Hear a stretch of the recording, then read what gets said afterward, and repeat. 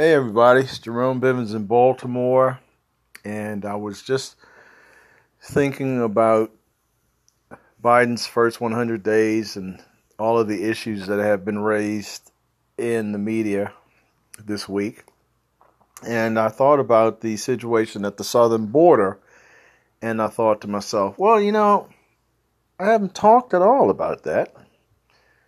And I want to explain to myself, at least, why I haven't talked about it. Of course, I've talked about politics, and I've talked about police reform, and I've talked about the vaccines and the pandemic, but I haven't talked about the situation involving the migrants coming to this country, specifically the ones coming to this country from South America and beyond in the southern hemisphere, because people are migrating to this country from all over the world. Of course, nobody talks about the folks coming from Europe or Asia or Africa. The only thing that people are worried about are the Mexicans and the Guatemalans and the folks from Chile, et cetera, et cetera, et cetera. Because don't forget, once upon a time, Donald Trump stood at the podium and specifically said that Mexicans were rapists and murderers and drug dealers.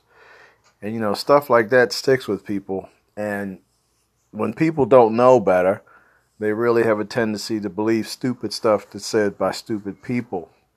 I know that there's an issue. I'm not going to call it a problem because I personally believe that this country should be open to all people who want to come here for a better life.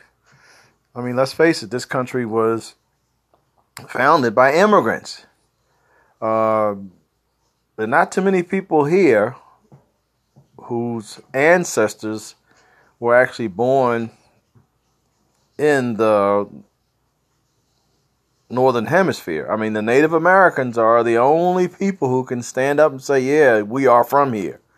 And of course, we all know what happened to Native Americans, and it's continuing to happen today. But as far as the folks coming into this country through our southern borders, the argument is, well, we just can't let them come because they're going to take all of the jobs that the Americans want, and people who are born in this country are going to be out of work, and they're going to be suffering, et cetera, et cetera, et cetera.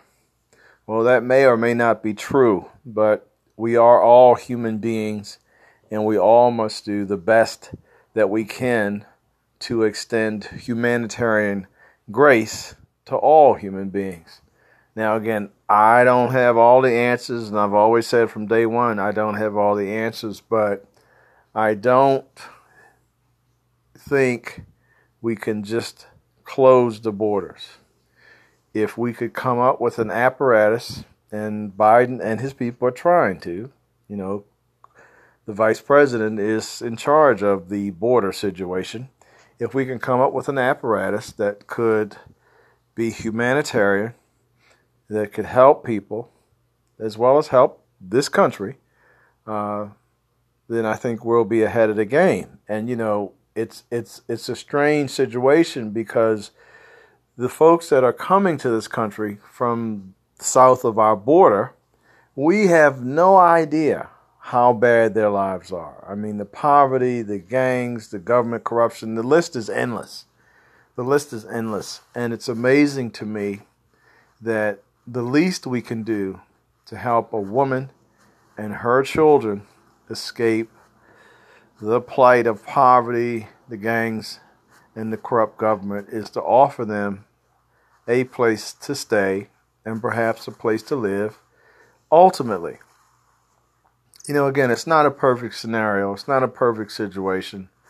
And God only knows the best answer. But I do believe as human beings, we have to do whatever we can to help other human beings. They're not Mexicans. They're not from Guatemala. They're not from El Salvador. They're human beings.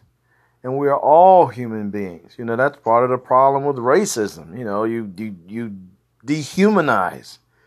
You dehumanize people. And, it is something that I deal with in a daily situation with my work. I find myself advocating for human beings and simply reminding other human beings that the person standing next to me as a criminal defendant is not a criminal defendant. This person is a human being.